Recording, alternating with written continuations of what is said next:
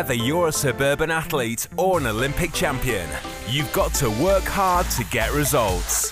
We've put over 15 years' experience into developing Active Man, combining vitamins, minerals and proteins. Active Man helps provide you with the nutrients you need to optimize performance and assist recovery.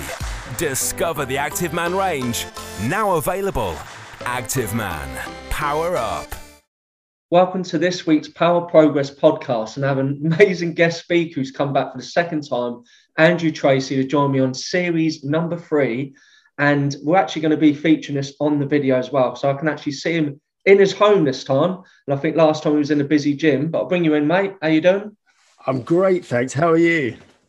Great. Well, really good, actually. We had a little pre-chat before we went live, and we kind of just went on a massive chat, and we thought it'd be quite good to talk about something along the lines business versus passion.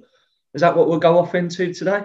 Yeah, I think so. I think we did have a mad tangent there, didn't we? We had quite a good chat there. I'm going to do my best to try and kind of recall some of the goodness that we just brought up. But I think, yeah, that's a really interesting topic, particularly in fitness, I think. I think so. But before we go off on that, how we connected is obviously you was an inspiration of mine. You was on the front cover of Men's Health, and you're actually fitness editor of Men's Health, which is hugely inspirational. It must be something you obviously got passionate about doing that alone, isn't it? Yeah, massively. Like, I'm 33 now. I've been in India. I got my first job in a gym when I was 16 or 17, I think. So we've been here, been in this space for a very long time. Kind of in the midst of that, I've explored other industries whilst also kind of staying in fitness, which I think has given me a really good, I kind of look at it like this sort of journeyman type thing where I've had the opportunity to learn and work in the fitness space and accrue this knowledge, but also go away and try running businesses and working in other sectors that kind of maybe are not antithetical to fitness, but perhaps you wouldn't think, would have any sort of carryover. But I think what that's enabled me to do is really experience kind of like what fitness is and how it applies to everybody, and how we as coaches and people in the fitness space can translate that. Because I think there probably would have been a real danger if I'd continued kind of working in commercial gyms into my 20s or into my late 20s, into my 30s and whatnot, that I could have just never have experienced life outside of being in the gym setting, if that makes sense. I think sometimes that can make it really hard to not connect with, but maybe fully understand what your clients are going through, what the people you're writing for are going through and stuff like that. So I'm really glad I got to go away and run businesses in other sectors whilst I was still kind of in the fitness industry in terms of continuing my education and continuing network and whatnot, and to then go away. And I think this is kind of a nice full circle thing of what I was just saying, to then be working at Men's Health as the fitness editor is something I'm extremely proud of, just because it enables me to kind of take that, as I say, that experience of having this 15, 16, 17 year time in the fitness industry, but also having experienced kind of like, full-time working on really full-time 90-hour work weeks outside of fitness, and go like, what are the lessons I've learned here and how can they then help, other people, and potentially, and this is a big thing for me that we'll probably get into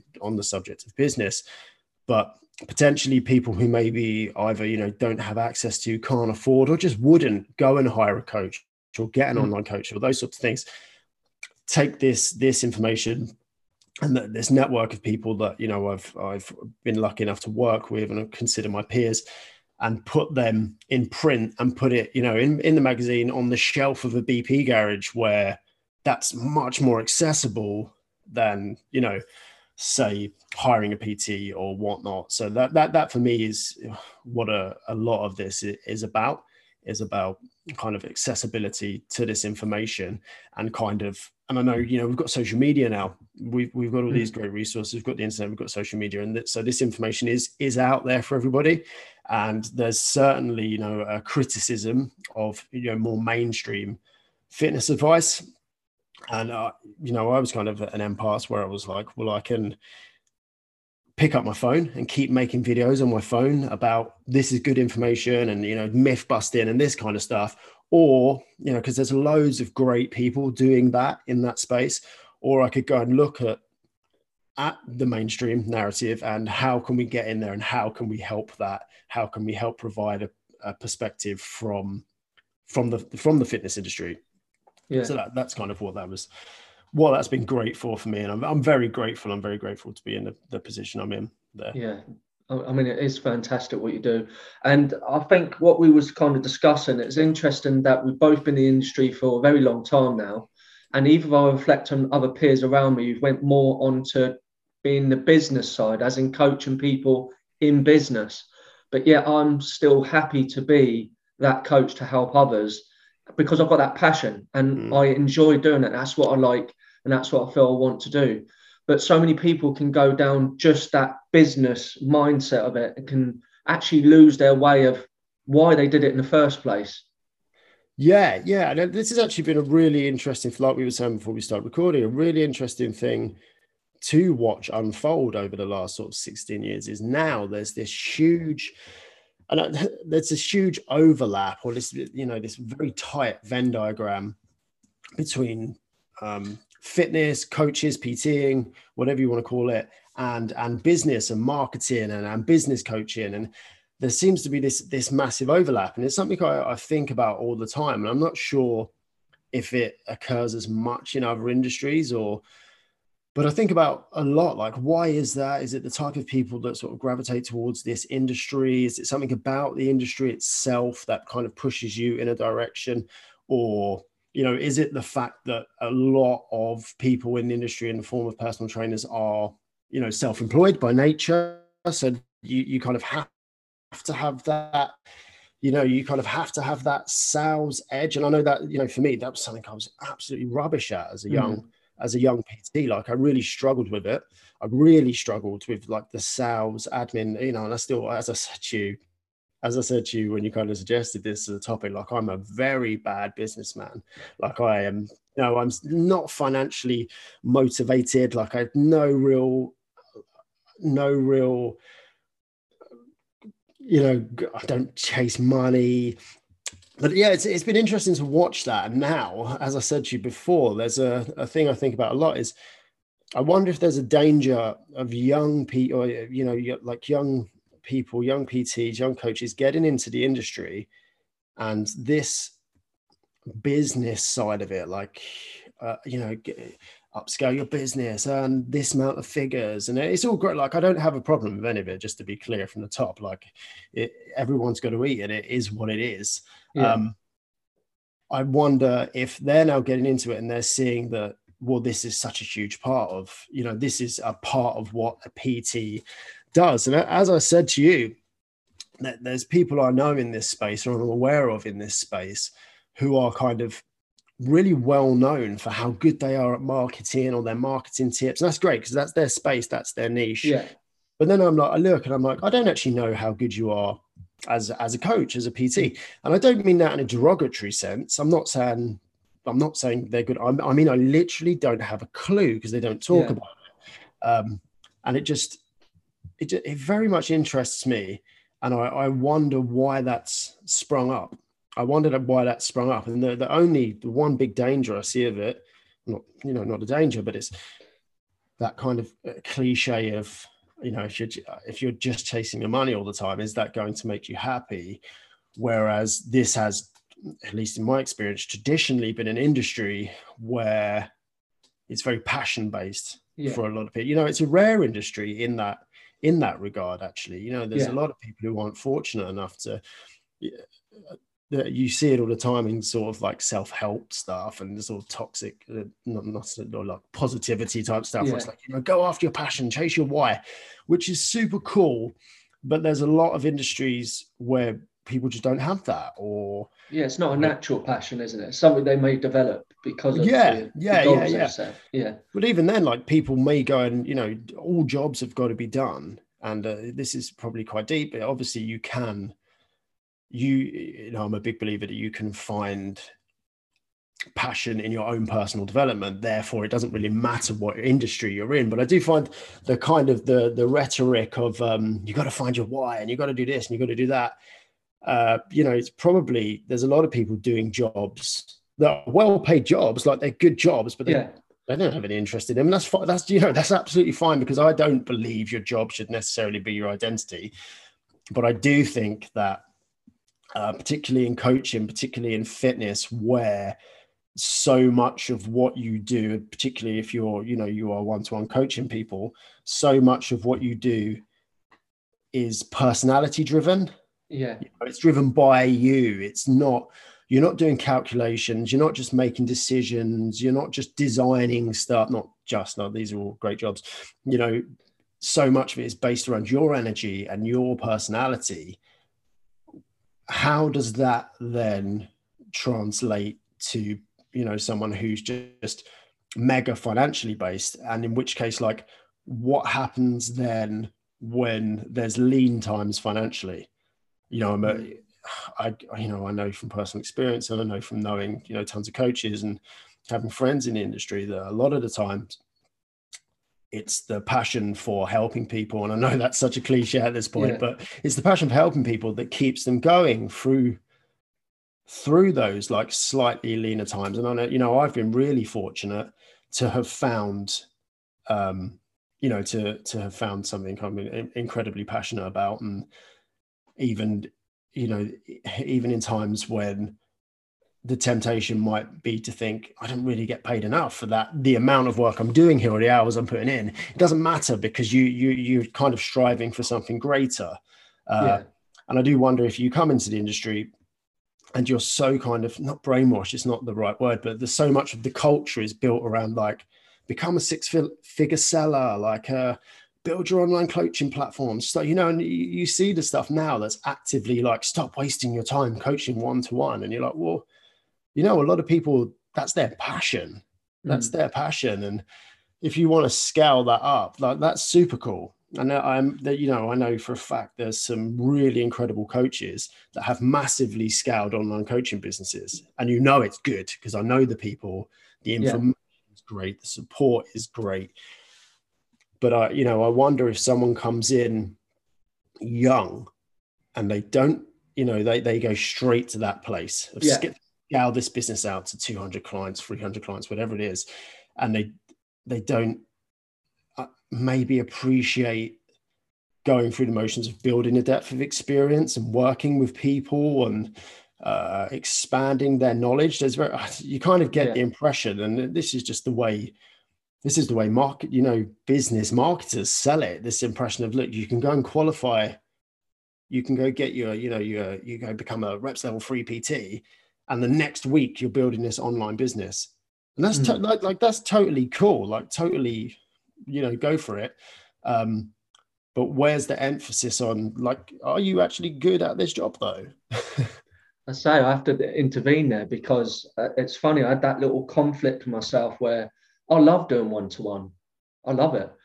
And it was that part where I got that business coach and they was like, well, you have to go online. I was like, I don't mind going online, but I will not give up one-to-one, because I enjoy doing that. That's a passion. I feel like that is also a very good service I can provide.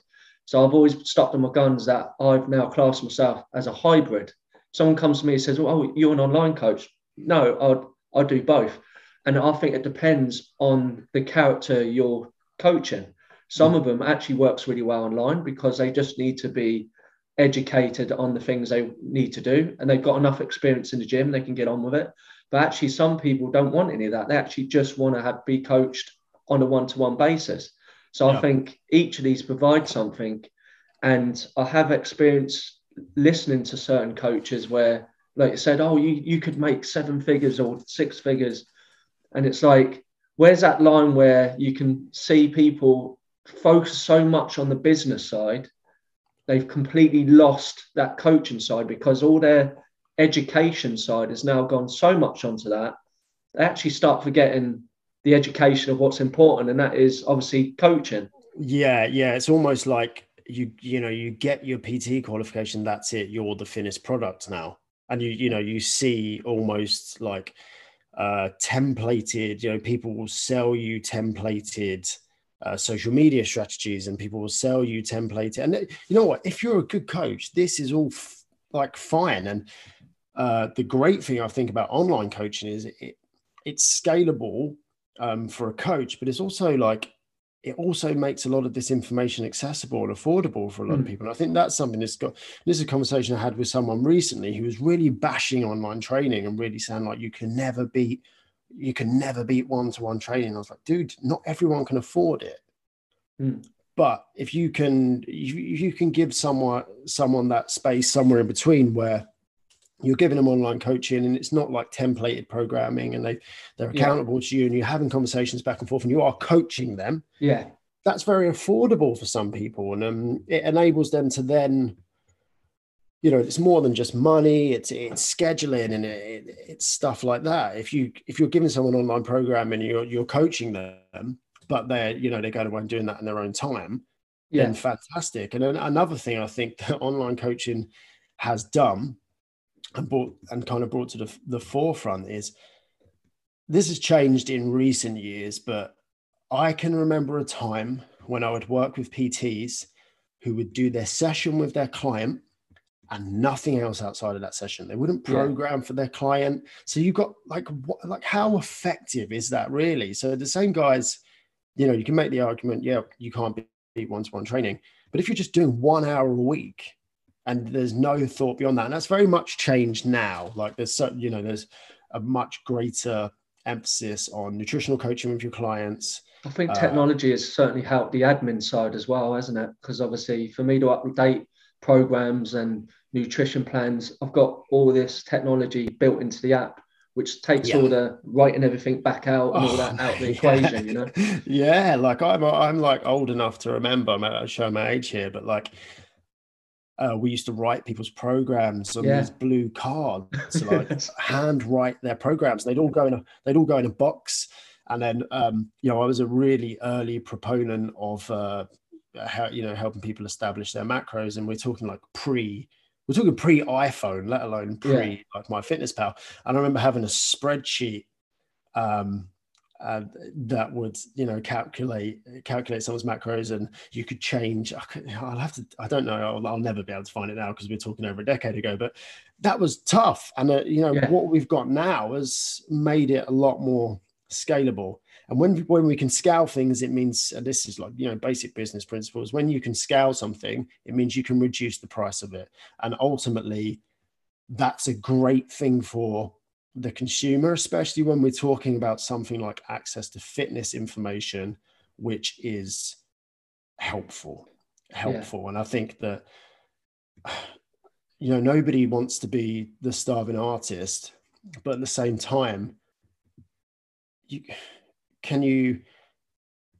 a lot of the kind of rhetoric about motivation in fitness is built around that. I just want to help people. I just want to do this. I just want to do that. And then charging through the nose, which is fine, because, some things just cost what they cost, and that's the way it is. But is the product, the product has to be first in any business. And like we were saying before, that's you as a coach. Yeah. And that, I don't get worried, but the way I've seen the industry go with that big overlap we spoke about between coaching and business and making the money and scaling your business and get X amount of clients, is this the foundation of that always has to be on, are you a good coach? Are you is the service you're providing, is it good? I think that's important. I think maybe that's the crux of it, is that's what it always needs to be brought back to. I totally agree. I think that's kind of what's happened now. People getting drawn in about, you can be an online coach. You don't have to do that much work. You can earn lots of money. They're given this story, but that's the wrong reason. They should want to be that coach to help others and do a good service. And then these added bolt-ons just help you be a better coach, as opposed to the other way around. And I think that is what's happened a lot in the industry. Yeah, 100%. And I think, and this is probably maybe a little bit philosophical, but ultimately your own personal self-development and your own, your comfort with knowing that, you are providing the best service and being the best version of yourself on a professional level, you can't put a price on that. And you know, a lot of people you see who are super happy like in their business, it's because they know they're doing a really good job, and something really self-congratulatory, not in a bad way, but like about that. Something very rewarding is probably a better word, about knowing, look, I just put my all into that. I'm not half-assing it. And I think that maybe there's a group of people, there's some people who maybe don't have that, but they are making money. And something I think about a lot is, when that money goes, what do you fall back on? Like, where do you, if you never bothered, not never bothered, but there was never a focus on you being the best version of yourself doing your job, how do you then look back and go, right, what can I change here?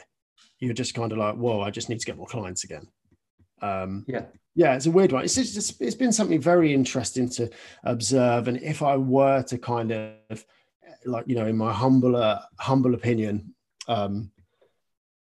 if I were to kind of theorize as to why there is that overlap, it's possibly that, historically speaking, fitness and PT and all that stuff has been such a, and this is something that's changing like now, but such an image driven kind of industry.